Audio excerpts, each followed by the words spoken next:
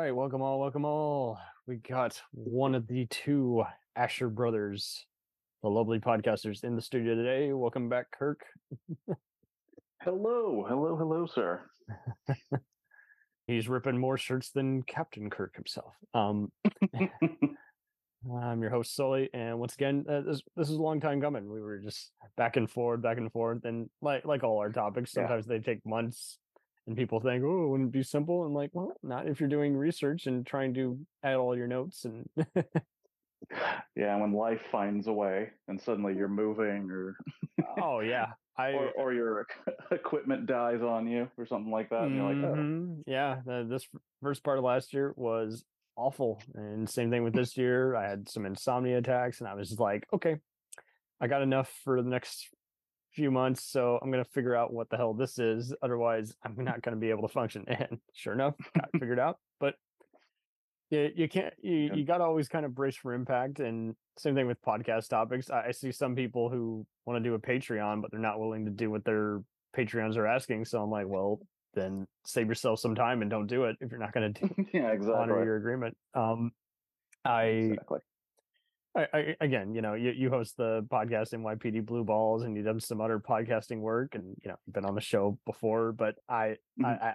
I never get sick of just kind of your insight into societal commentary and political disruptions, as well as just kind of talking about how just the disintegration of characters, as well as just little minor, just like well-intended stuff that just kind of came off as outdated or not completely fleshed out, and I sometimes will say to my parents, and they'll be like, "What are you talking about?" I'm like, "Okay, this is a plot mechanism. Yeah, This is a narrative issue, plot device. That's when a character just feels like they serve the story, but they're kind of forcing it, not fully developed." yeah.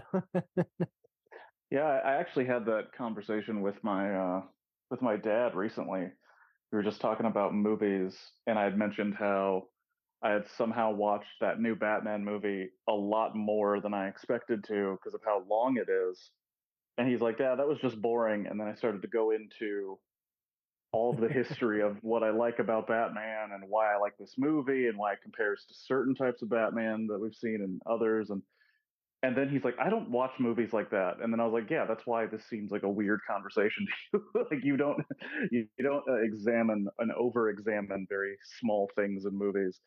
Um, but Sometimes yeah, it seems like people will just bottle up if they just find it absurd. I'm like, well, you still have to figure out why it's absurd. mhm, Uh, yeah, sure.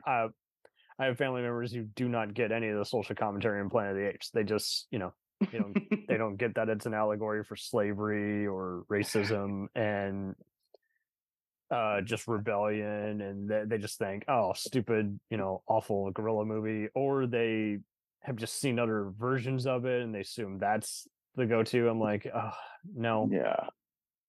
And because they find it so, annoying and dumb, you can't even get through to them. So I'm just like, okay, way to kill the fun here, guys. Yeah, Planet of the Apes is another good example where I remember. Well, I remember watching that first one. I want to say like 3 or 4 years ago, Oh, that's maybe fine. five. Hey. But yeah, I remember watching it for the first time, and I was like, "Oh wow, this is really great, and has a lot to say about humanity, how it views other species and itself, how it views its own evolution." And then when I saw it was written by, or at least co-written by Rod Serling, I was like, "Oh, That's why that's it's very why." Twilight Zone-ish. Yeah. That's why this is so good.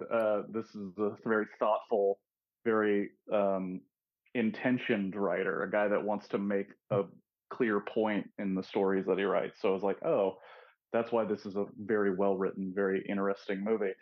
Um, but yeah, and then you watch Tim Burton, and you're like, wow, that's a real big swing and a miss, man. Thanks. Oh man. Yeah. Thanks for that experience. Hmm. That was Oh, fun for. I feel like he almost did it just so he wouldn't have to do sequels or something, or he didn't want to do it to begin with. There are times where you'll see, I mean, we kind of get into it with just other filmmakers uh like some of the superhero ones were good because they chose to not play it inch by inch of the source material. They did kind of a sarcastic take on it. You Hmm. have, I mean, Nicholas Meyer did some of the best Star Trek movies because he didn't play it to the formula. He just did a good movie first and added the characters where they Hmm. needed. And it is wild how some people will say this doesn't work here, but it doesn't. It does work here, but then they forget about previous criticism and Hmm. acting like it never Oh yeah. existed because it doesn't serve their agenda. And it's like, no, no, no. And I mean, some of these shows we're going to talk about, I mean, there's no shortage of it. We've seen people bitch about them, but not really know what they were about or kind of just disagree with them just because they didn't like the jury outcome, so to speak, or Hmm. they did one Oh yeah. thing they consider unrealistic. So, oh, well, it's not a good show. Like, okay, Yeah, it's not good at all because of one thing I didn't like. how dare you? So, we got 4 books to review here today, and we've been doing a lot more of this lately, talking about screenplays and comic book spin-offs and just you know everybody's had it. Uh it's not just movies and shows that are based on a comic. There's so many of them that continue their narratives that are really worth reading. Everything from Blade Runner and RoboCop to Hellraiser and uh, just uh, numerous just anthologies and Alien versus Predator is another big one. And some of them do really good in book form, but the ones in comic form are always interesting because even if you don't really find the dialogue notable or the ending kind of is fast paced, again, the artwork and ideas are just, if they land with you, that's worth it alone, regardless of the pricing. Yeah, for real. So first up on the docket, we in '04 there was this book by mystery novelist J. Madison Davis that adapted an original standalone mystery for the original Law and Order TV show. And I'll go into it real fast. I, I could not put it down. I am not even kidding. It was a good standalone novel while really feeling like the person had watched enough episodes or gotten some approval from producer Dick Wolf's people on how to handle all the different characters. Uh, Hmm. it was quite all right, and there was some good detail to the signature dialogue. It was a slightly rough beginning, and uh, it, the mystery reveals a book of a troubled hedge fund guy who might have been incriminating himself and his ex-wife's murder, as well as his finances. And among the other findings, there's this Doug guy who says that there was also a questionable finder's fee and that the suicide note by the victim might have been affected by one of the other culprits. Contains appearances by Lieutenant Van Buren, attorney Jack McCoy, his ADA, Serena, uh, and the main district attorney, Arthur Branch, uh, as well as, and our main detectives at that time were Briscoe and Green. And so they are the main ones going back and forth, having their usual cynicism and remarks on how this doesn't add up to much or it's just too clean. And I most of the dialogue really doesn't get too edgy. There's a brief, mild use of shit, but I've kind of seen stuff that where you could probably hear something like that. But uh, even the psychiatrist Emil Skoda and fired detective Mike Logan were even mentioned. So there's a mild continuity error because they're claiming, hey, he's writing a book and he might be retiring, but it was not to be, as he appeared later on the Criminal Intent show. But it, Hmm. it makes no shortage of also mentioning other pop culture in there, just like the actual show would. They even mention celebrities like Ice-T. So I'm like, oh, okay, awesome. Someone just felt cool to break the fourth wall and mention an actor who actually plays a character on the show, a Wow. franchise. And then next up on the docket, but yeah, no, it was a really lovely read. You can probably get it very affordable, and I got it on some of my PDF servers, and I might as well have bought it. But uh, the spring, it really will entertain those who are looking for a good standalone mystery as well as Hmm. show completists. So good, rare, very rare, just accomplishment.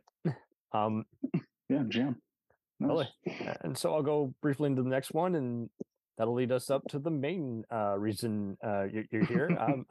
We so there was a book based on the TV show Bones, and Bones. I found it funny because I was like, so the show based on a show, well, based on a book,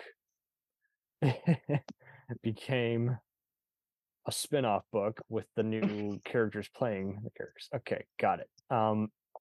But yeah, Kathy Reichs was the main gal who did all the coroner examination, DNA testing. It was a show filmed in Canada, but it was based in Washington, and yeah, so it's set at the Jeffersonian Institute, and our main characters Bones and Agent Booth are going after a plastic bag of skeletal remains uh, uh, related to a case involving a Chicago mob family.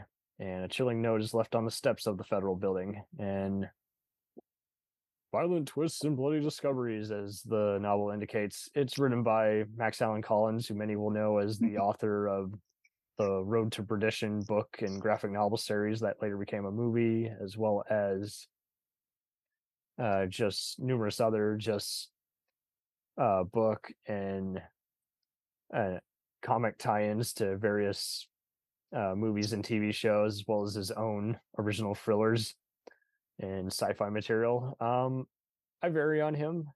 I do not in any way, shape, or form think he's a hack or anything. I think he's quite talented, actually.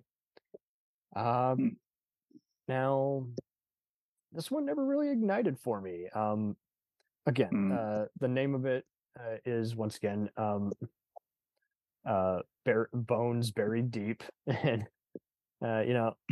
much like that subtitle, I just didn't really feel like it was quite firing at all the seams. Now, I'd seen other tie-ins Max has done. He's written some CSI comics and novels, and those are okay. And I read his Criminal Minds books, and again, this is kind of like those where it's half firing on the cylinders, but it's not quite cutting the mustard. I don't. Mhm. It's not going to appeal at all to anyone who hasn't seen the show, but I just didn't feel like the characters were even talking like they talk. Ooh, yeah, that's a big thing. Because I've read so many other books that are awesome that are based on TV shows like the show 24, and Mhm. those had different authors, and some of them would get distracted or just kind of be like a James Bond encounter where fun idea, not good use of your time or Mm. outcome, or kind of a weak villain there, but otherwise a good read. And this was kind of like that, where I just felt like it was an uninspired read. It was fast paced. It was very heavily detailed.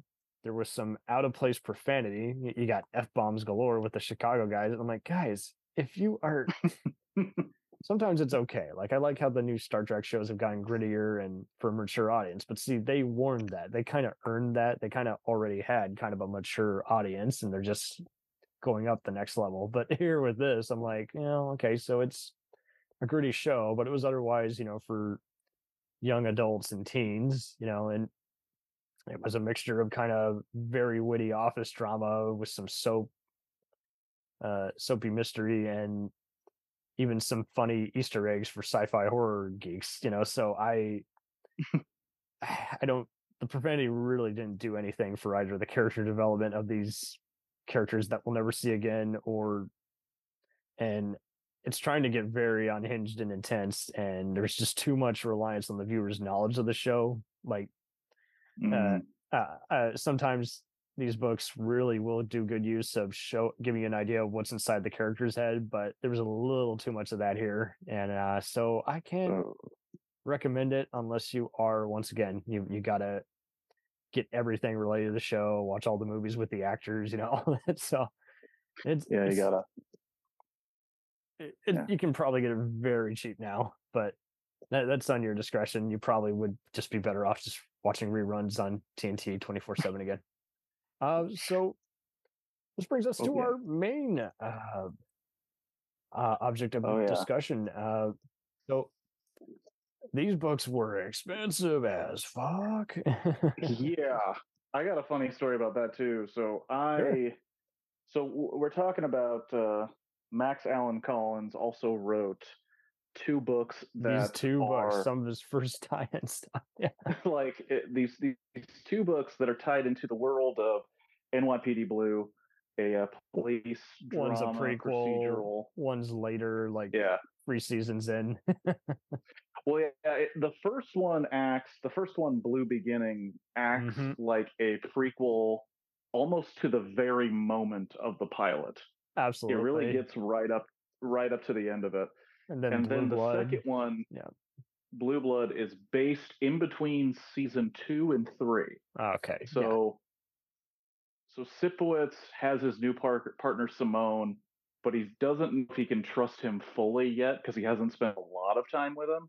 Hmm. Um, but there is this kind of friction between them because now Sipowicz questions if he really should have trusted John Kelly, his first partner, which was David Caruso in the first season, Yep. and John Kelly in the first book.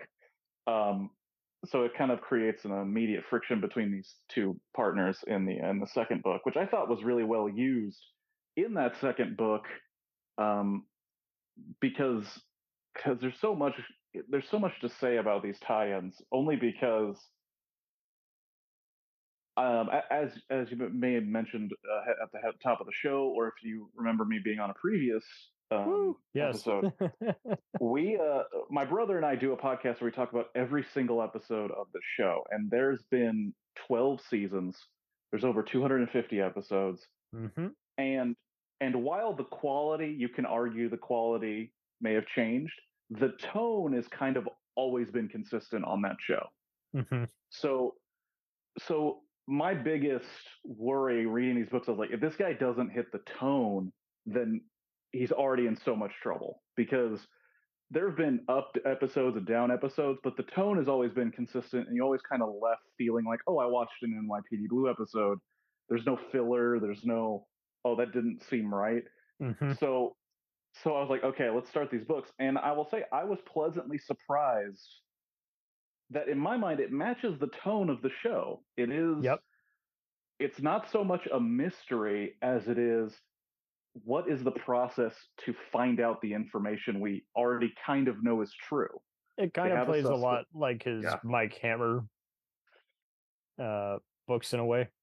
I don't know if anyone's read those, but I mean, he did the Query, which was also a neo noir ish kind of ex-con on the Run show, which later became a Cinemax show, and same kind of deal here. He does love enriching a lot of detective stuff, and uh, I must compliment this as well. Well, as you said, in that he definitely feels like he knows every inch of these characters, detailing everything from they're getting ready for work versus something's on their mind, and Yeah. give you The, a little of that heavy grit. and the one thing, because as I was reading them, I was like, okay, I'm pleasantly surprised. And you were talking about kind of the cursing and the dialogue, and the only thing that Max Allan Collins does that would immediately take me out of what I was reading is because I've seen the show so much, every single scene he writes, I already know exactly what it looks like. But then he'd have a character curse in a way that they have never done in 12 seasons of a show. And that one moment immediately would take me out of it. And it was so weird that I didn't realize it. But the second the Sipowicz character uses the F word, it's like, He's never used it. He said some horrible things. I totally He said missed some that. he says some horrible things. He says some racist things, homophobic things, um, transphobic things, tons of horrible things. But he's never Yeah. used the F word. So, and he's also never used the word baby. And in the second book, he uses it like 4 times, and I was like, oh, it just seems weird to imagine Dennis Franz saying that to a woman. Like it, it doesn't seem right. And so only those moments I was like, okay, that was a little weird. But everything else Unless he was about a the different way, character before the pilot. I don't think it's yeah, yeah. it was an odd one. But you were right. It's clear that Max Allen Collins, he has such a perfect three name. Um, you can tell that Max Allen Collins was trying very hard to not disappoint people who like that show, um, because it would have been so easy to just kind of turn in a generic, oh, here's just some hardened detectives, here are their problems, and not really go into who they are. Where I feel like when you watch the very beginning of NYPD Blue, the pilot, Sipowicz is a train wreck, Oh yeah. and you have to figure out a prequel story that somehow shows him as someone who can be redeemed, but is also a train wreck. And Hmm. he somehow merges his alcoholism with a story of him trying to help an underage girl get back to her family who may be tied up in the pornography business. And it's like, wow, he's such a good guy. And then when something terrible happens to that girl, it's like, of course he would start drinking. He like finally gets a leg up into doing something right, and then it all falls apart around him, like Yep. the rest of the show happens to go. So like it makes sense, it adds up, and then like I mentioned, it leads right into the beginning of the pilot, which was I thought a great job. I thought he did a good job doing. But Yeah, it checked um, out. Um, I thought this was a little stronger in the second book, Blue Blood, because hmm, now we have he's not really trying to even reference all events. He's just trying to do a cool standalone mystery. yeah, there were Someone has tried to yeah, kill his new wife, Sylvia, the attorney. it was because yeah, the second book is someone breaks into his new wife, his newlywed's home, Hmm. and he fights them off. And then the entire book, they assume it's this recent millionaire that got out of a murder charge. Yeah. It turns out to be someone from Sipowitz's past. Hmm. But it I when I first read both of them, I was like, huh, I like the second one more than the first. And then when I kind of skimmed through them again for the podcast, I realized like, no, I think I like the first one better only because the second one does two very strange things. It makes Sylvia Costas, who is Sipowitz's wife, jealous of Russell, thinking that something was Oh going yeah, on I forgot about that. between. And I was like, that feels like that would never happen. Like that seems like something that, like, one thing Sylvia is never really been is jealous of Sipowicz, or someone that Sipowicz might be talking to. That doesn't make sense. And it also led to a very funny line where, and when I saw it again, I laughed out loud because Sipowicz, in a sarcastic tone, says to Sylvia, "Yeah, that's right, Sylvia. I'm waiting for you to get out of the picture so I can date a woman half my age who's into dudes who look like me." And I'm like, well, when you get to the last 3 seasons, you do date a woman that's half your age that you work with, and it's played like it's totally normal, which is so weird. Um, and then the other thing was they have Simone. Uh, Simone is bodyguarding a woman who, or is the daughter of the man that they How suspect long of was he hiring. doing security work on the side? I know he did it briefly, but he kind of got away from it when he saw how shady some of the other guys were Yeah, and on the and show. when he did that, it almost felt like that was almost a step too far for Simone. Like Simone, he'll kind of color outside the lines and go outside of policy. But the fact that he did that on his own and didn't tell anybody, I was like, wow, that seems like way out there. Like that's a really It's big reaching. like that seems like a real easy way to get fired because that's compromising the case, it's compromising yourself, it's compromising your partner, your boss. Like it really seemed like that seems too far. And then the book, kind of like NYPD Blue itself does, they found an excuse to get him half naked with a woman that felt super forced, where it was just like, what?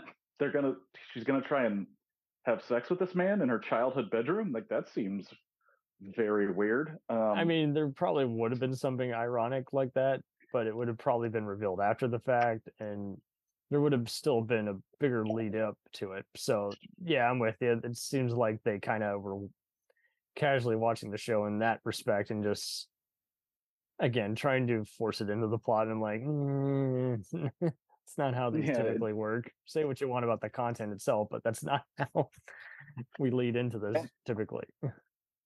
and you mentioned um, that it does seem to tie in well. And even though the second book is not as strong as the first one, I do think Blue Blood kind of works very well in between the second and third season, um, only because it highlights a very important thing, which is John Kelly is gone.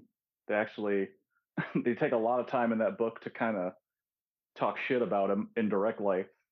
Um, like it's pretty directed that they're just like, yeah, you think a guy you were with for 7 years would show up to your wedding, but apparently not, and you're like, okay, well, we're talking about him a lot. But they do highlight a very important thing, which is Sipowicz is still trying to get into the idea of making new friends in his Yeah. like redemption arc. Like he's trying to be close to people, and it's setting up Simone and Russell, which becomes the real big will they won't they romance of the show at that time. Hmm. But they do it in kind of a they do it in a good placeholder way because this is a book that takes place between two seasons of television. So just the way those work, you have to have kind of a what's the word? You have to have a cliffhanger, and then the second the next season starts, you got to remind everybody about what's important. But nothing really important happened in between that time. So it's kind of so it has to be a very weird middle ground where it's like it has to be an interesting story, but nothing super notable happens that they would ever talk about in the season, and yet pays off to their character development. So I was like, that's a precarious position to be in, and the guy did a decent job with what he had. Totally. I I'm with you. He didn't feel like he was doing this half-assed. I can't justify the pricing either way. mm, I don't know why these became collector's items, and you know, yeah, that story I got to tell. So oh man, I let my dad borrow these because oh he man, he really likes the show, and I was like, yeah, you should give them a read. I mean, they're not amazing, but I think they're pretty cool. And I let him borrow the first one, and then when we met back up, I said, okay, and he gave me you the first got one him. back. I was like, he said he gave the first one back, and I said, okay, cool, start on the second one. And he goes, you never gave me the second one. I was like, yeah, I did.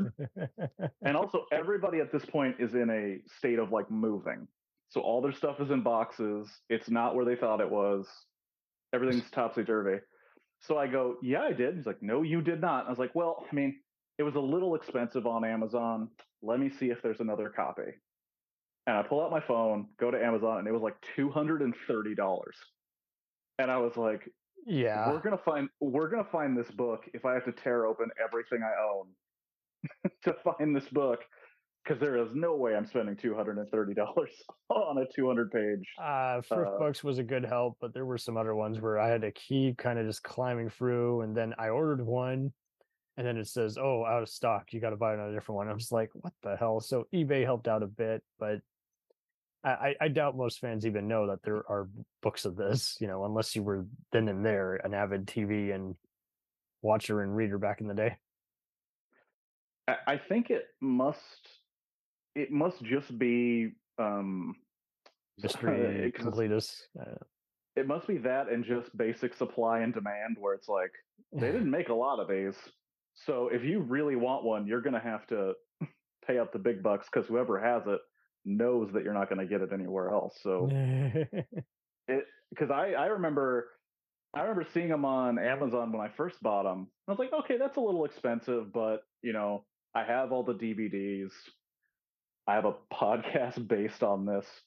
Well, What's a watching it little on bit of streaming nonstop. Yeah. like what's a little extra money for this? And I got both of them, and then they went up like, well, I don't know, 6 times that amount in the Yeah. year that I own them. And I'm like, oh shoot, that's crazy. Okay. Um, but it also means I definitely gotta keep them, and I gotta keep them safe, just in case. Um, yeah.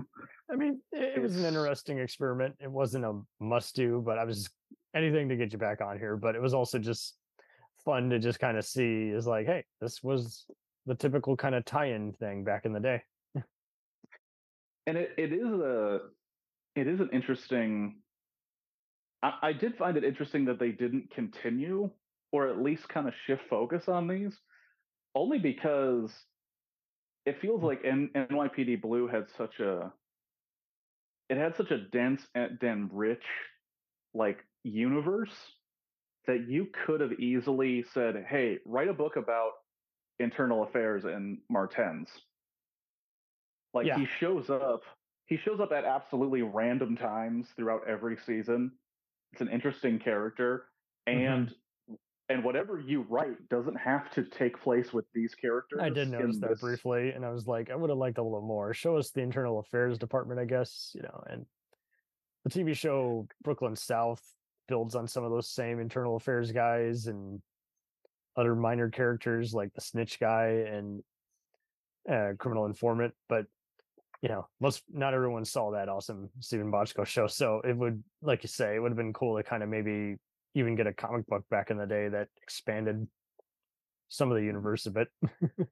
And also, like, I think about. I mean, I don't remember what year the book was published, but First one was pretty much 94, came out around the same time as a year after the show. And this one, I saw one site claiming 95 and another one claimed 97. So uh, it you figure, I mean, at that time, people were was happening. Yeah.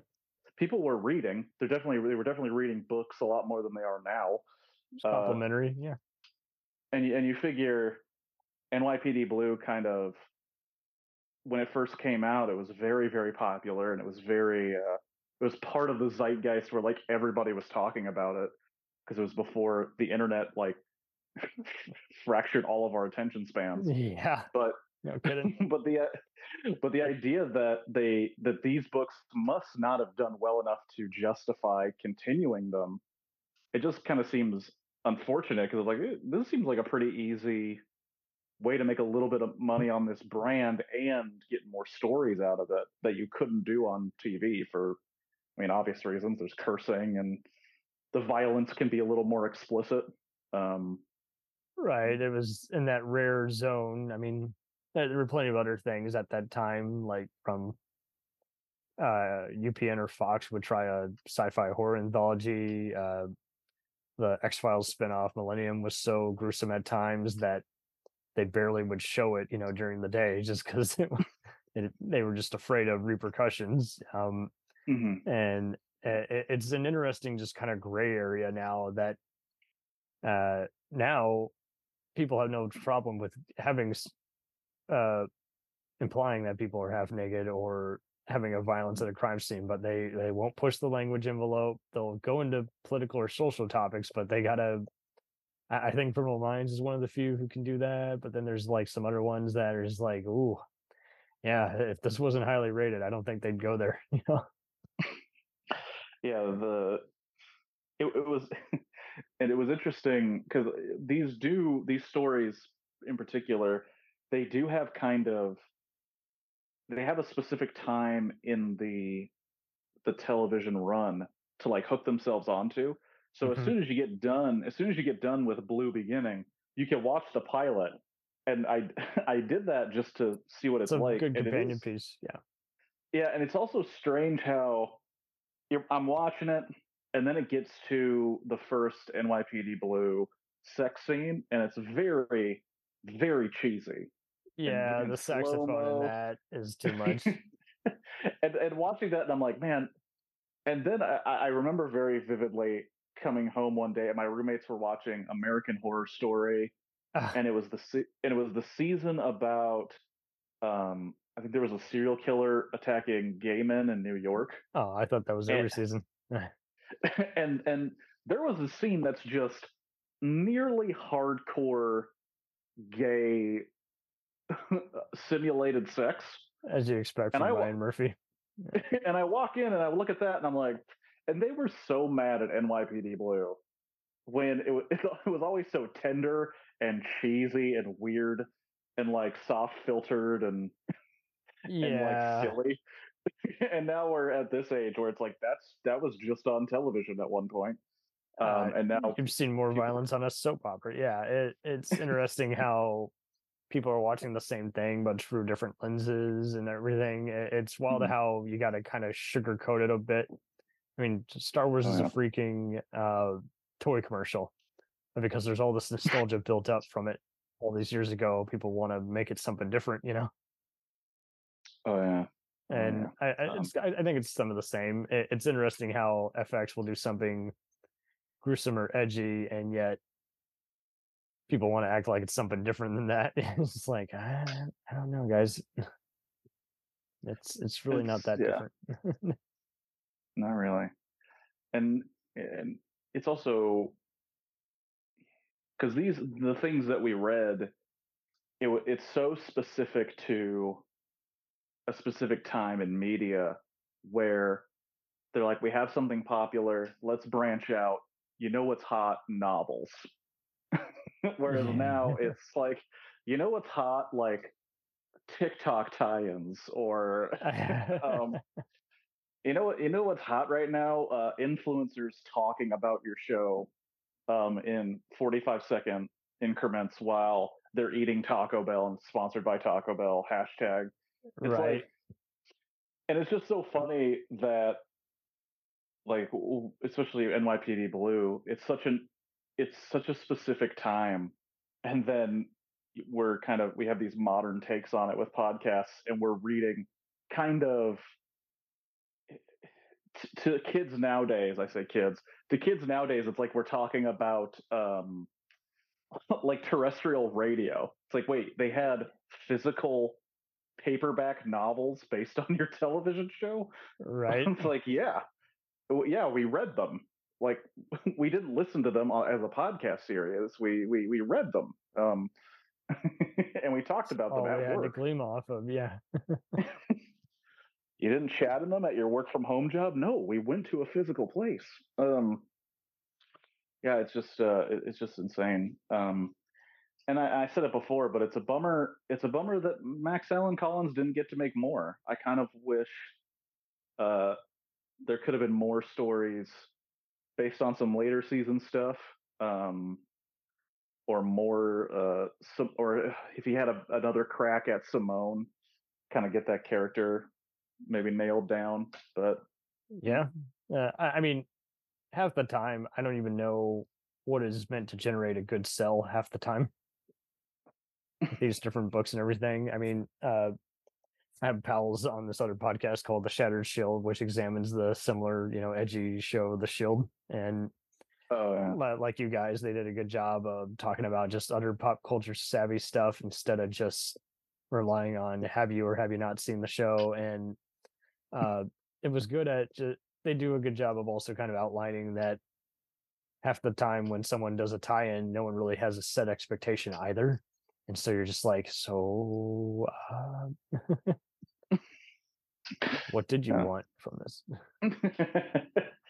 Yeah, and I think with age, because I remember when I was younger and I would get so passionate about um, iterations of Batman or sequels to this or part like franchises doing this and as I got older, I kind of cooled down on that and I have more of a let's see what they do and then let's just be honest about how we feel about it. But let's not attack them or attack what they did exactly, but Right. just At be least not honest for about now. what it is. Yeah, unless they do something like horrendous, but the Joel Schumacher nipples and Tim Burton's lack of plot in Planet of the Apes, like that type of that type of stuff, you're allowed to get a little hyperbolic and kind of shit on as people say because it's bad, it's horrible. But with something like this, I was like, good on them for keeping the tone, keeping it interesting. You mentioned that you couldn't really put the first book down, the Law and Order one. Yeah, Once very tight. once once I got into the plot of this, which starts really fast, I was like, yeah, I'm just gonna keep reading until it's over because it felt it felt to me like, oh, it's like a movie length version of an episode, Yeah. which is something I always would want anyway. So why not why not finish it? Why not make just of Um, that? Yeah. yeah. Uh, Oh man. do you have anything upcoming you'd like to promote as well? Oh yes, absolutely. So NYPD Blue Balls is out every other Tuesday, where you find a podcast, but every Sunday morning, Wednesday night, and Monday night, I'm streaming over at Twitch, twitch.tv/ Kirk Has Glasses. Woo. Um, and I don't know when this will come out. I imagine it'll come out after this happens. So I'll I'll leave a break point. But um, on November 4th of this year, I'm going to be participating in Extra Life, which is uh, a streaming event where people stream for 24 straight hours to raise money for Children's Miracle Network. So all the money goes to children's hospitals. And this year, on November 4th, I'm going to be doing a 24-hour stream watching 24 hours of public domain movies. Woo. Because on the stream on Mondays, I usually watch a public domain movie, and on Wednesdays and Sundays, I play video games. And so I'm watching all of the best movies I've seen so far on the stream. I'm rewatching them for 24 straight hours. So if anyone's available, twitch.tv/ Kirk Has Glasses, November 4th all day, and then Mondays, Wednesdays, and Sundays. Lovely. And you guys are into so many other different movies and shows, and I promise we'll have you on for those as well. But uh, isn't it interesting how people can kind of choose what they want to do when they want to? There's never Oh really my a gosh. rush. If you love something enough, you're going to cover everything whenever. Yeah. And one of the, because I think I mentioned it, it's so weird because I think we mentioned it on the first time we were on the show, but Hmm. I have rewatched that Batman movie, the Robert Pattinson Batman movie, only because it's on HBO Max and because I can throw it on thinking like, oh, I'll just have it on in the background. Next thing I know, I watch all 3 hours of it. And how that's so different. Like, because even thinking about the physical media, like if you wanted to watch Titanic, you still had to put in a VHS and take it out and put in a different VHS. Like there was a time where it wasn't so easy to just be scrolling through HBO Max, Hulu, any one of those streaming services, and just go like, Ernest Goes to Camp. I haven't seen that in forever. That can't possibly hold up. I'll just put it on because all I have to do is press play, and next thing you know, you're watching movies that maybe shouldn't exist anymore, but they're just available on these random streaming services, and it's insane what you might get into, what you might get passionate about all of a sudden. So yeah. Yeah, and there's no right or wrong way to go about it either. I mean, if you want to Mm. have it on in the background and then watch it again the next day with closer examination, that'll definitely have it. Oh yeah. Oh yeah. Absolutely. Um, But it's been a delight having you on, and uh, Absolutely.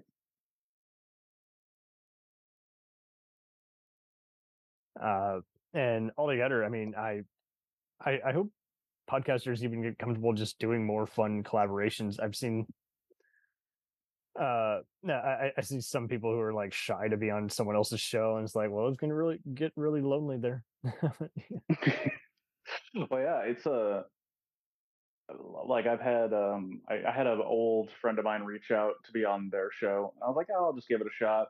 And then once things died down, I could be here. And it's also, that's really the only way you can keep it interesting. I think it's because most of us we get into our grooves and then it's just that groove for a couple of years. It's And too next thing you know, predictable. like, oh yeah, I've been doing the same thing over and over. So yeah, I mean, hopefully it promotes more synergy, as corporate speak would say, uh, synergy and whatnot. Yeah, absolutely. And uh, you want to come out of your shell once in a while and keep the voices fresh and new. And those Mhm. guests that just steal the show, I see some people getting intimidated. I'm like, that's not, they're not threatening your insecurity. There's nothing to be jealous about. We're damn good guests to have on. Yeah, absolutely, absolutely. You always got to just shoot the shot. You never know what you might find out. Yeah, it's not a contest. It really isn't. If it was a contest, I mean, 99.9% of us are already losing, so you might as well lose having fun. I mean, like, why not? Why not? But altogether, I mean, it's just there's something to be gained from just having a fun sit down. You will remember that conversation till the end of time. You'll be like, hey, I hope someone else can hear it because again, this is like radio, but you can listen to it whenever. Oh yeah. Oh yeah, trust. Yeah, my buddy's show, which is the link.fm. Um, they tried to model it after like terrestrial radio, where all their guests are actually call-ins, and I couldn't help myself making jokes about how hilarious it is to model it after a medium that that the medium you're currently using kind of killed in some ways. It's like, yeah, we're on terrestrial radio, which almost doesn't exist anymore, due to podcasts like the one you're listening to. But it's yeah, you never know what kind of conversation you could have and what kind of fun could be had. Oh well, and why deny yourself some fun? As long as you don't. Uh, and I think it's a bit of a skill. I think half of us should be able to get to that point where we know not only what are our passions coming alive, but also, it's like, hey, have we? You should be able to kind of gauge we got a little deep there versus we got really off topic. Yeah, true. For sure, sure. Um, I think that's one of the reasons that the NYPD Blue show happened, um, was because we used to have a show where we would talk about anything, and then those would kind of meander, and we wouldn't really have a point, and then sometimes it would kind of just bring the whole show down. And then I noticed every time we talked about NYPD Blue, we'd end up rewatching it. We'd talk about specific episodes and characters, and then it was like, well, why don't we just shift it to that? Because as far as I know, nobody's talking about it, but it does Right? deserve it in some way. It does deserve at least somebody going through it and talking about its flaws and its achievements. And it was I mean, years into it, it's like, yeah, it's still interesting to talk about. It's still um and one thing that started happening, I want to say 2 weeks ago, um NYPD Blue celebrated the 20th anniversary of its pilot. Oh, lovely. Um, and 20 or 30. Oh gosh, I think it's 30th anniversary of the pilot. And what was interesting was everybody who wrote an article about it. There's one on IGN, and there was one, I think, some entertainment website that I can't remember. But each article had to spend a moment to explain why the show is problematic. It was almost like their way of saying, like, here, you know what, celebrating NYPD Blue, 30 years of the pilot, a show that really, was a trailblazer. It changed the way television dramas were made. It won a ton of awards. And then there would always be, it would get to that paragraph where it's just like, okay, well, we have to acknowledge that we can't fully support the show because it does some things that might offend you. We'll return after these messages. Hey, it's Brent Pope, the host of Breakfast with Brent Pope. You've seen me on some of your favorite TV shows saying things like, "Give it up, Jimmy. You got to sink this putt to win." On Breakfast with Brent Pope, I sit down with guests from the entertainment world, and we do it all over breakfast. Or should I say Brentfast? Every week on Brentfast, you get inside Hollywood info and tips, great breakfast recs and booty debates. Most of all, you get the most delightful 30 minutes of your week. So dig in. It's Brentfast time. Listen at Brentfast.com, Apple Podcasts, or wherever fine podcasts are found. Do you ever find yourself thinking about who would win in a fight between Goku and Superman? Hi, I'm James Gavsey, and on the Who Would Win show, me and my co-host Ray ignore anything important happening in the outside world and debate fictional battles between characters from comics, movies, and video games. We got a new show every week, and almost always am I the winner. Yeah, not true, Ray. In the past, we've discussed such matches as Captain America versus Darth Vader, Solid Snake versus the Iron Giant, classic matchups like RoboCop versus Terminator, and even the Muppets versus Sesame Street. That one was crazy. So if you're a fan of geek culture and love a spirited debate, check out the Who Would Win show wherever you get your podcasts, or check us out at whowouldwinshow.com. And it was like, guys, like, I feel like that's almost, and maybe it's just kind of a thing where you can't assume, but it's almost like something you have to assume about any show that's over 20 years old. Hell, even like 10 years old, where you're like, oh, the language has changed, the culture has changed, opinions have changed, and that's okay. It was a piece of art from that time. We don't have to distance ourselves from it while talking about it so that people don't get are mad always at going to us. seek this out, even with the violence in society, because it's very much still a social commentary on that kind of thing. I don't understand why everything should just be tucked away and forgotten about, if especially when it was on the air for 12 years. And one thing that was crazy about these books that I didn't even realize until I skimmed through them. The plot of these books are about organized crime. Yeah. Well, it seems awful to say, child pornography and the adult entertainment business. Mm-hmm. It's also about internal affairs and corrupt cops, and it's about wealthy getting away with a murder or covering up a murder. Mm-hmm. And all of that is still things that we are dealing with as a society today. Yeah. It's not like those things are buried in the past. It's just the language used to talk about those things are now buried in the past and are considered a faux pas.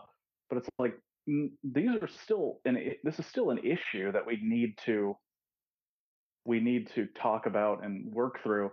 We don't need to talk about the way Sipowicz describes a gay man in the book, which is not very nice. I can agree. It's not nice. It's kind of uncool.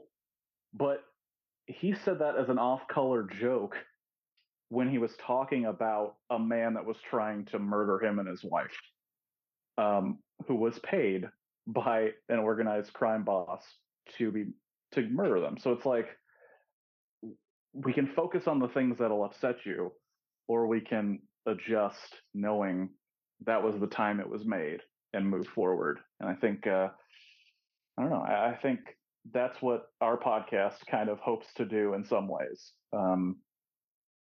let you enjoy something that may have things about it that are not really appropriate for the time, but it's still a good piece of work. Well, and at least this character, uh, has their flaws examined instead of just letting them continually get away with murder. Like we seem to want all these other characters to do nowadays, and it's frustrating. Oh yeah, there was a line that I almost wanted to like highlight in the book because it was so funny. Where because these two books highlight characters on the show, and since the show lasted so long, some of those characters are not around by the time you get to halfway through the series.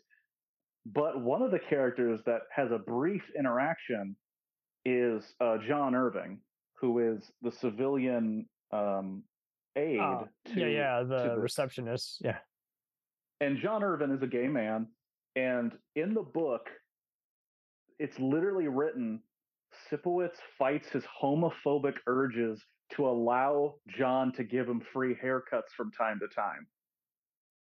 Yeah. And it was like, holy shit, it's just outlining that, yeah, his character is a homophobe, but he likes the benefits of getting free haircuts. And he's learning to accept John very, very slowly.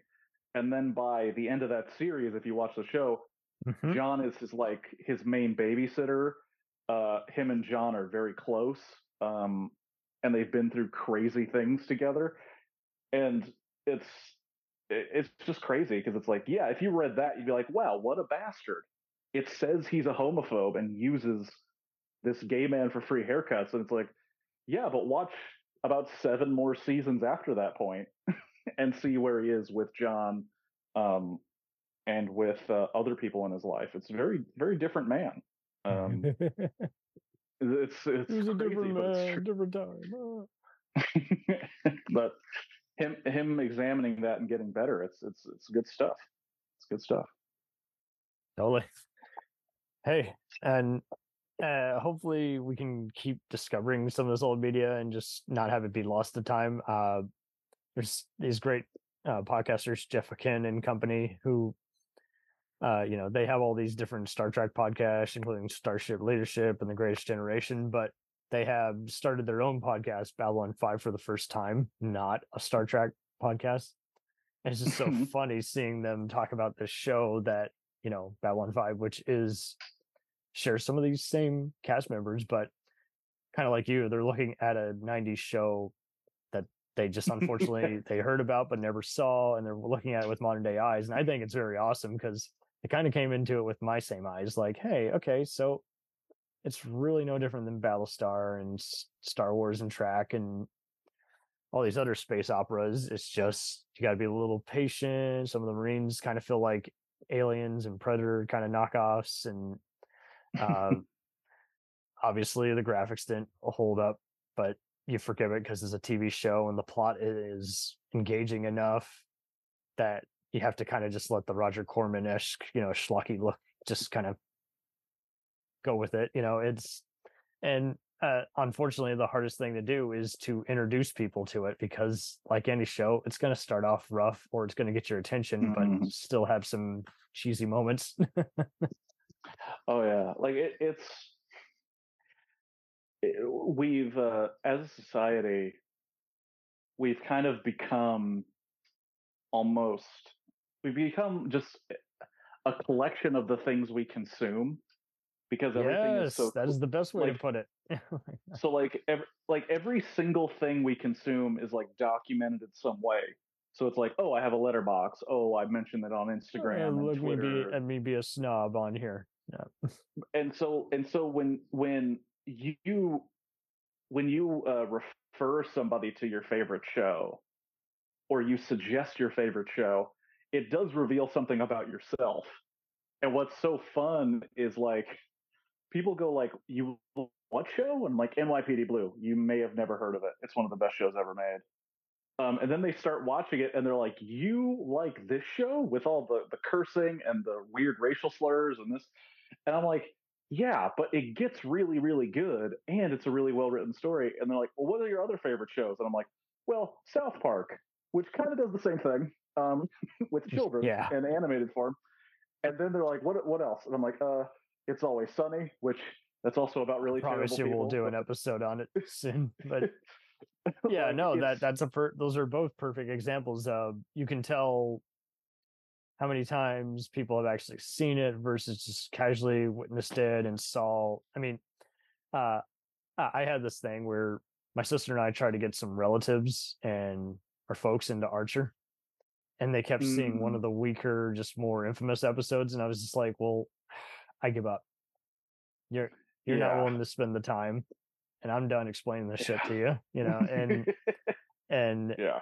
if you're not going to give it a time of day, then just don't fucking bother. But that's where you got to be. You got to set your foot down. Like, I cannot, for the life of me, to various extensions, I can't stand Walking Dead. I can't stand Stranger Things, and I am not a mentioned horror story. I'm not a Ryan Murphy guy, and I am sure as hell not a Game of Thrones guy, because the last 3 seasons were just completely just uninvolving, and it just made me go, why did I waste nearly a decade watching this not well put together show? And you have to be ready to break it down, and obviously some people will be forgiving, but now it even makes me wonder, you can always tell who's watching it versus who's actually examining it. Like, who's watching like a Marvel or Star Trek show for light entertainment versus actually engaging it and can break down the pros and cons. And you just got to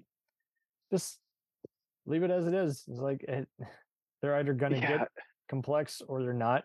And it's so fun you mentioned Walking Dead, because I stopped at a very specific time. You're gonna. And it seems like no matter when you say you stopped, they'll say like, "Oh, but it gets better," and I'm like, "Well, yes, oh my god, okay," and or I deny feel like, that it went downhill.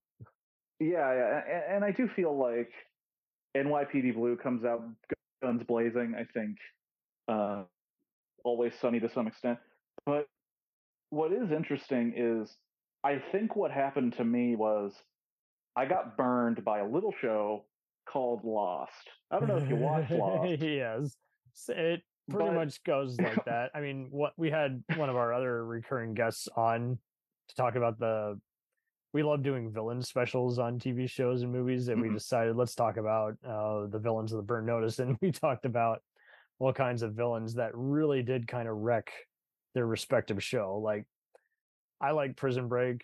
In fact, it's got a lot of the same actors as NYPD Blue, but I came into it after the fact, after the fandom had died down, after people still couldn't agree or disagree on what was the best or worst season.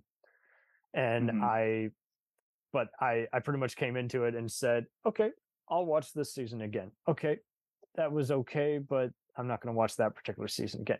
But it was with 2018 eyes versus, back when it was raw, fresh and new. And you kind of do have to do a bit of that. And one of my pals summed up, Walking Dead's pretty much leaned on what plot device villain can we include. And the Governor's kind of been criticized as that, where you really don't get what makes him tick. And even when he gets his comeuppance with his eyes getting ripped out and everything, you're just like, still, I don't feel anything. I don't feel satisfaction. I don't feel sorry in some capacity. Not that you should. It just feels like this is just becoming a really stupid exploitation movie on a big budget. Yeah, and there were, like, the specific thing that happened with Lost was, I had never watched it, and then my buddy in college got all the DVDs as a gift because he was watching it religiously when it was coming out on TV. And he was like, "Do you want to watch them?" And I was like, "Yeah, I've heard good things. My brother watches it. He kind of likes it. All right, whatever." And so I turned it on, and I was like, "This show is pretty good. This show is pretty cool." And then it got to a point where I watched season 3. I watched the DVDs of Lost season 3 in 2 days, and that was like 24 episodes. And because I was just like, I got to keep watching, got to keep watching, got to keep watching. And then I was watching the last season live on TV with somebody else who had watched it the whole time. And we watched that final episode and we looked at each other and we were like, that sucked. And it also had that thing where the media started giving you like tidbits about shows. Oh, too much. Before we had like people interacting on Twitter saying, "Hey, can you change that?" and the writers take note. yeah. So like, because right now, and it's one thing I kind of hate, and that just it always makes me sound like a dude on the porch telling the kids to get off his lawn. But I hate, I hate the fact that leaking details about your movie is now a part of your so and so showed up at this. Yeah, it's a part of your advertisement for the movie to say like, oh, we might do this. Much like the trailer, it pulls a Deadpool and has shit that's not even in it. And no joke, the people who were making Lost at the time said, hey, we just asked, I think it was ABC, we just asked ABC if we could have our finale be 2.5 hours. And I'm like, if they're asking for that, they're going to do some crazy stuff. So watching that 2.5 hour finale and a whole lot of nothing interesting happened. And balking at what the hell? Yeah. And then it doesn't answer any of your questions. And you're just like, why did we waste all these years watching this? I have to do the same thing with Sopranos, where I'm just like, people are trying to justify that final season. I'm like, no, don't go into Matt Weiner and company's bullshit. They did that to hurt you. That's not acceptable. They said, we don't like our fans, so we're going to give them a shit sandwich. I'm like, why?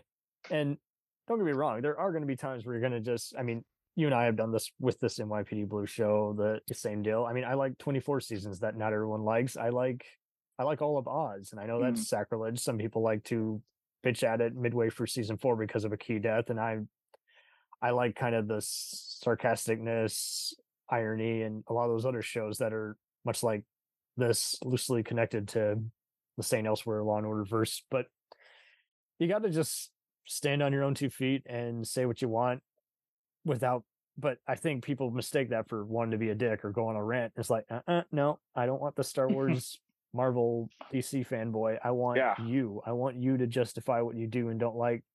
I like later seasons of Criminal Minds. I think Aisha Tyler was wonderful, and it got back to being what it had been in the first 5 years, where it was an engaging anthology mixed in with action, horror, and mystery.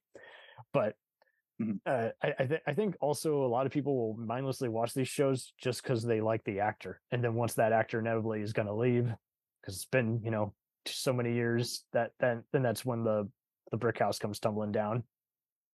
Yeah. Oh yeah. And sci-fi and fantasy is definitely no different. It's like. And this is before we were looking at Facebook and people were posting spoilers, and we were like, damn you, I haven't watched that episode yet. Yeah, you've mentioned Star Wars a couple of times, and I can't not. And putting your foot down.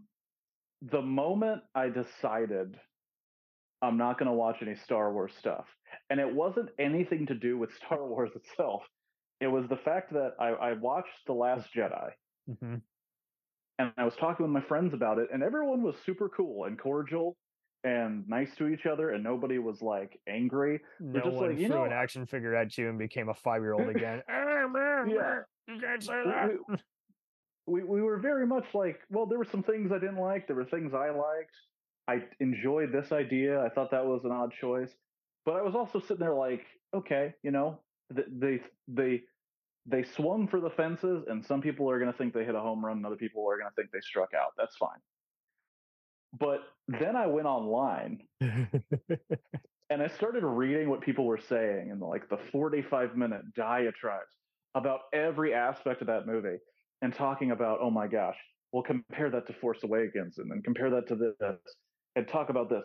And I was like, you know what? I think I'm just done with this altogether. You're examining it's like if a bunch of neighbors gather for a party, and one of them brings you cupcakes and the other bring you all that fancy Baskin Robbins type shit. It's just like, well, apples and oranges. None of this is good for you. So why are we even here? And I was like, okay, well, what is different between Star Wars and everything else? It's like everybody is so passionate and angry, and I mean absolutely no offense when I say this. It's Star Wars. Yeah. It's a ripoff of samurai movies. I lived it all growing up, and I just kind of got to that point where it was like, honestly, Star Wars is just beginner level. Like that's hooked on phonics level. That you should be by this point.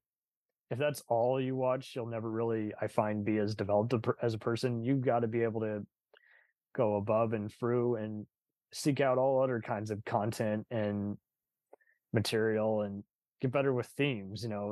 It's just the tip of the iceberg. I see it with other people who, some of these are internet trolls who only want everything to be kind of undeveloped or mindless. And it's like, well, you're never going to get fully mindless. Sorry, it's just not going to happen. So. But yeah, it's because I'm for examining whatever you want to examine. Like I did it with and people laugh all the time. I did it with like Fast and Furious movies, where it's like dear. just examining, like, while it is absolutely, I promise you, I'll invite you to the ranking of that franchise. Like it's bonkers and terrible and just action fluff, but it is amazing to just look at how expertly crafted a very simple franchise it is. It's the modern. I don't think they even understand how it got so famous, because it's been rebooted like 6 times, and then it's kind of the best well-known. I don't like saying guilty pleasure because you shouldn't have to feel guilty about anything, but it is kind of the most mainstream trashy franchise, kind of like Saw. You will see equal parts people seeing it to hate watch it versus watch it in a mindless, I always liked it kind of way. And then you get other people who are they just want an excuse to go to the cinema with their date, and that's going to be picked. So it is, never really know what kind of audience you're in with. I mean, it's kind of, I mentioned Hellraiser earlier. That's just another one where like you don't know how many hardcore Clive Barker, sci-fi horror guys you're going to get there versus people who only watch it for the content. And then I see a lot of the same with anything else, from the Terminator to it's just some other kind of Friday night slugfest. Yeah, I'm going to see these sequels to Equalizer and Expendables, and I'm sure I'm going to get equal parts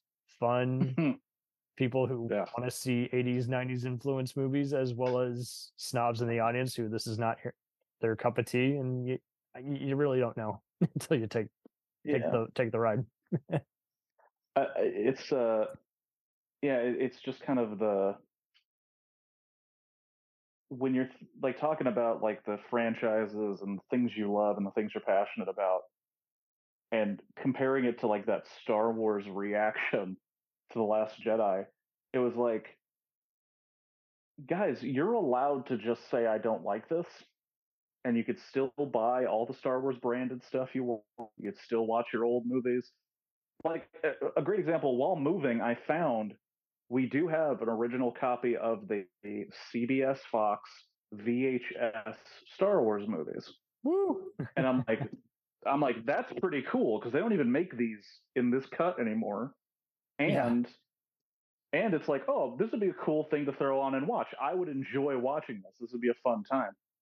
But I feel like that's different than the person spending $600 on a fake lightsaber, defending, and they'll only use it once, and if you touch it, I just want to have it just to be a dick about it. And I think somewhere we got to be able to vet where's that toxicity coming from, because it's not just parents who are working and leaving their kids it kind of goes back into the whole, why do crime rates happen? They don't happen because of video games. They happen because of people using stuff in the wrong way, for something else, and not, they don't know consideration because they've never been taught it. They've been left to their own devices, literally. Yeah, and like I don't know, and it's so hard to because you don't want to tell anybody to not enjoy things a certain way, but that's why like the like the thing that the mantra I repeat on the stream is like, do what you like, but don't be a dick about it. Like, if you came over to my place, I have a ton of Lego. I have a ton of Lego sets. I love making Lego sets. I feel like it's a great way to de-stress. And then at the end of it, That sometimes was you get what it was something really meant cool. for. Instead of look who did a Like, tie-in to this. You know, I always loved building our own characters, our own cities, our own buying custom, add-ons for figurines. Those were fun. but like one aspect of that is I never buy a Star Wars set or a Marvel set or what's another one? You like to The Lord of support the the Rings underdogs. sets. The independent ones remind them, Well, hey, don't sell out. Don't do just tie-in. well, and the main reason is, and it's very, it's a very, I guess, kind of misery way to think about it, or someone very cheapskate way. To me, they're always going to make a new Star Wars set. So Yeah, if you buy that Millennium Falcon, they're going to make 6 more Millennium Falcons before you die. But when they come out and they say, "Hey, we're making a bonsai tree," I'm like, they may never make a bonsai tree again, and it looks pretty great. I'm going to go buy that. But I'm never going to buy the thing that I know that they have 7 editions of, and I know they're going to make more. But I'm never going to shit on the guy that wants to buy the Lego sets that are Star Wars, because that's what absolutely. they want to build. Like, that's what they want to build. That's what It's they want like to have people go with displayed. I'm their not going gut to be a dick. instinct, which is always kind of an FU kind of response. And it's like, no, and just you speak ultimately with your wallet.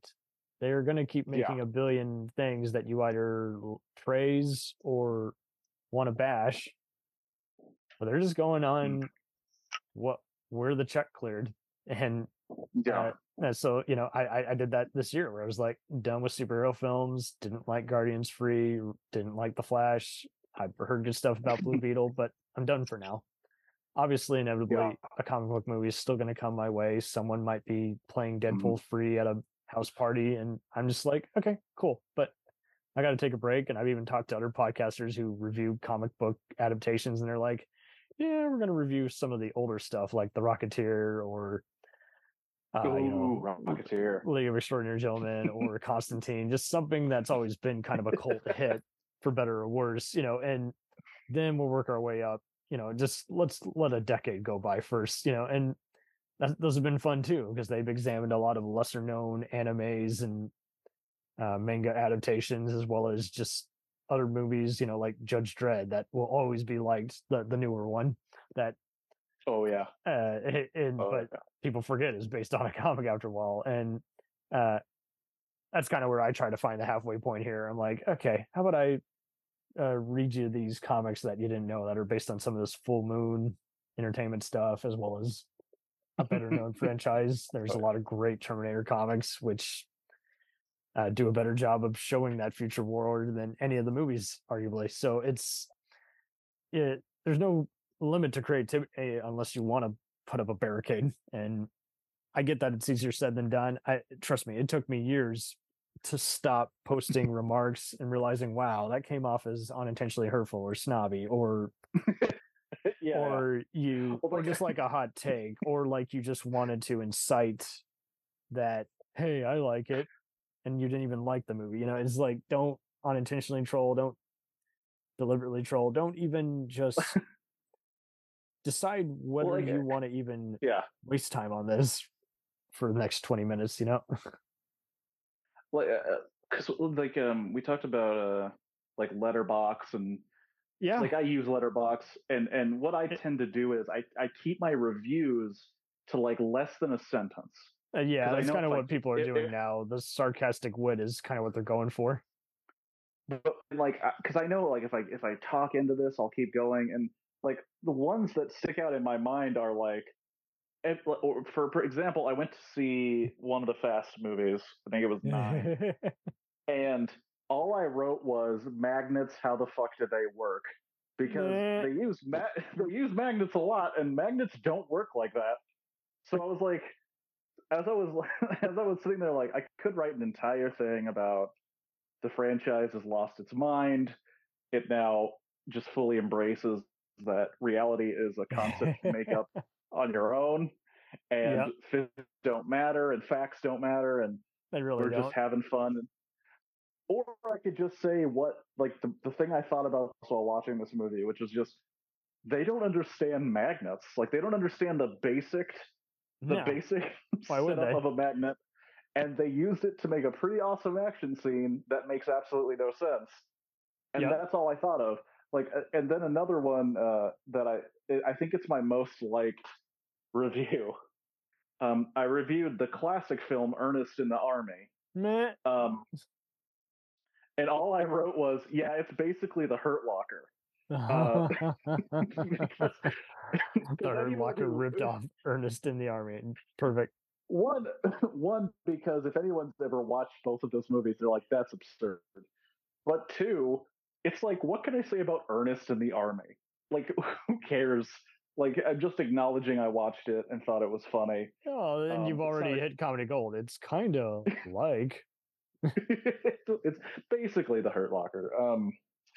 Yeah, to me, you can take that moment to shit on a movie. You could praise it for hours, but you're just asking for someone to comment and say something angry or disagree with you.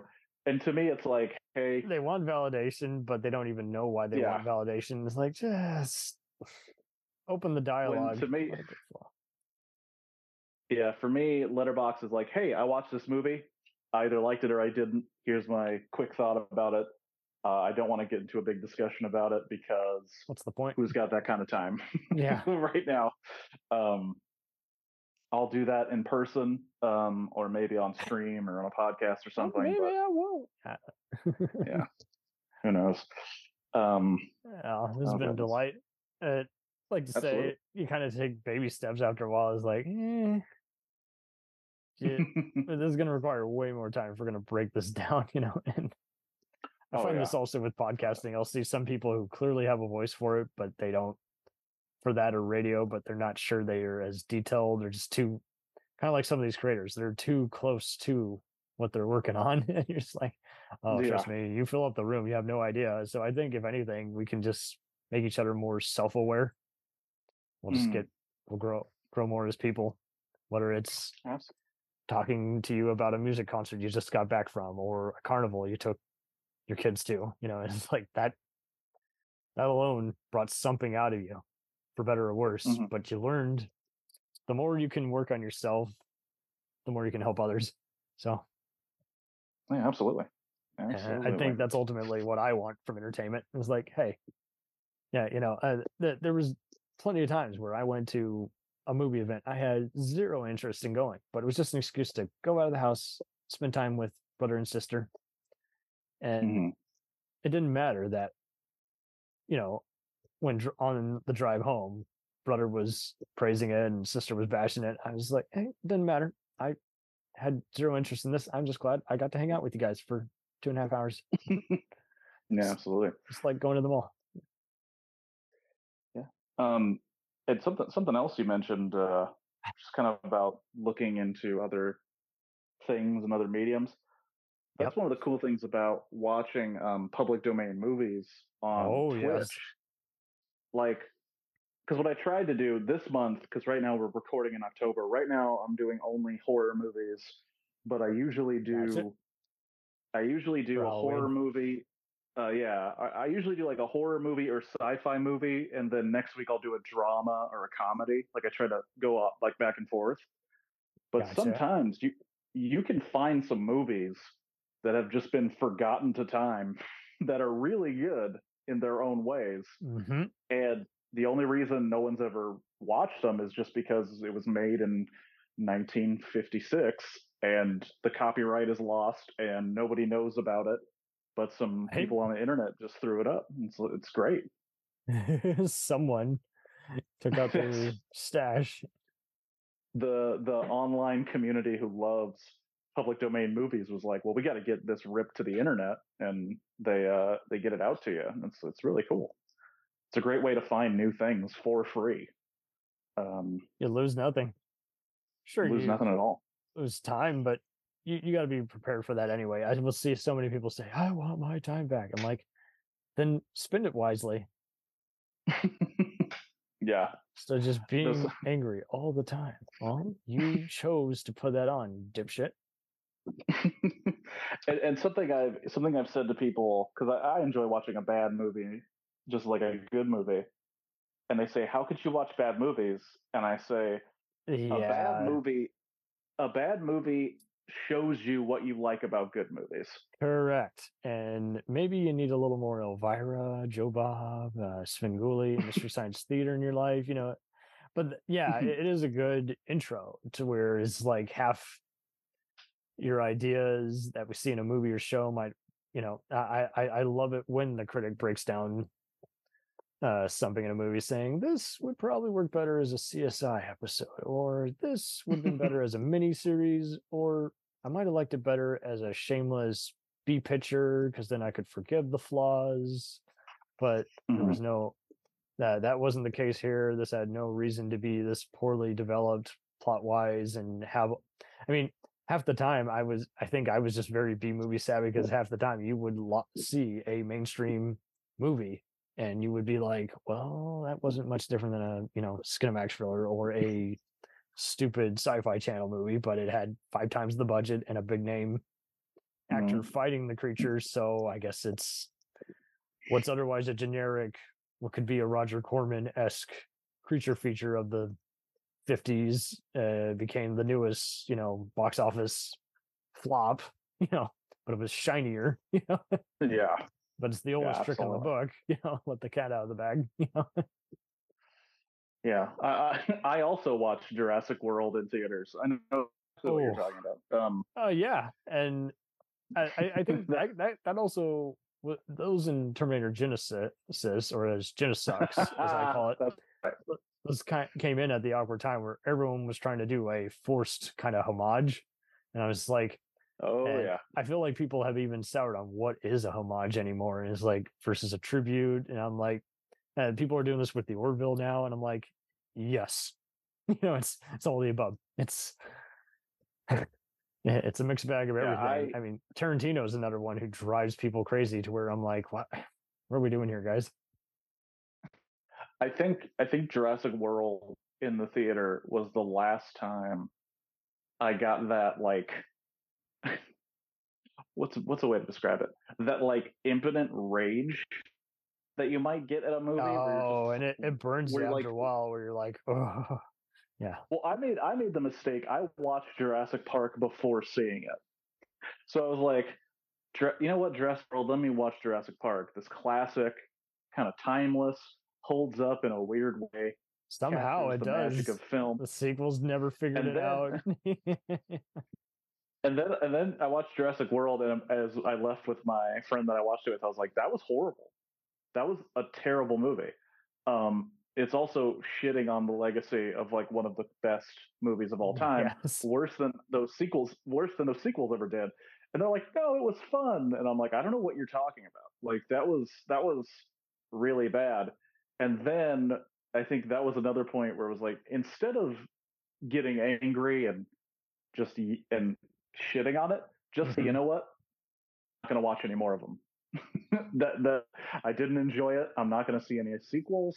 I'm not going to watch it again. Yeah, we briefly touched on those in a monster movie special, talking about everything from Anaconda to Lake Placid, Deep Blue Sea type franchises. And it is one of those where I'm like, because there are plenty of other franchises where I only liked like the first or two, 1 to 2 movies, and then I could still find something to talk about in the imperfect sequels. And that was one of those where I'm like, see, the sequels are such a blemish compared to the original. I just can't bring myself to do another constructive takedown on that particular franchise. So I won't, and I think most people have it's also kind of one of those, most people have kind of already made up their mind on it, to where it's kind of even hard to talk about it passionately about for X amount of time. So you kind of pretty much got to get to that point. And, it's kind of like when we're talking about stats and algorithms with all this different social media entertainment. No one knows how it works. So just go for it. The sky's the limit. Just keep doing it until you don't want to do it anymore. Instead of, well, I guess I'm live. I guess I'm on TV. Yeah, exactly.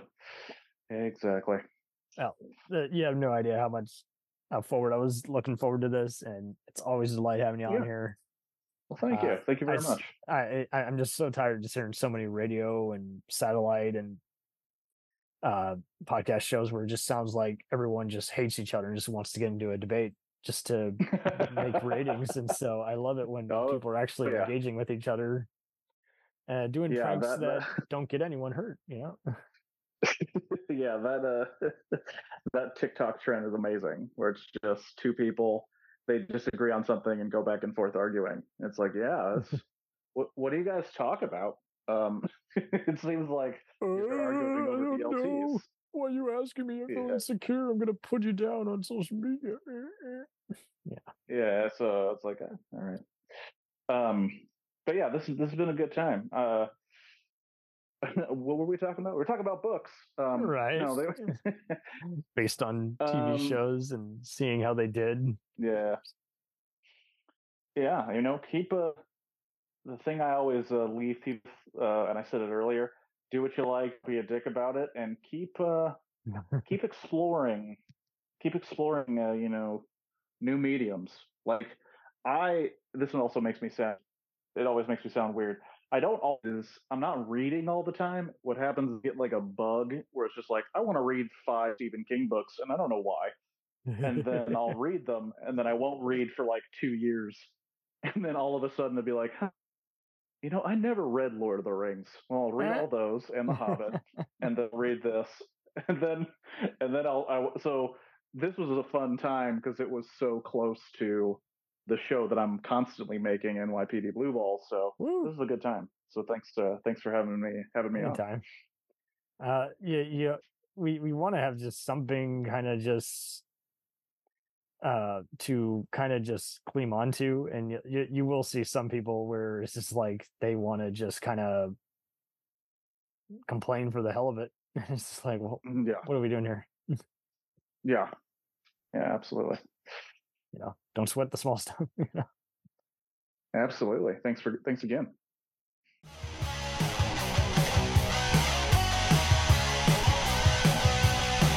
Follow us on the web on Facebook, Twitter, and Instagram.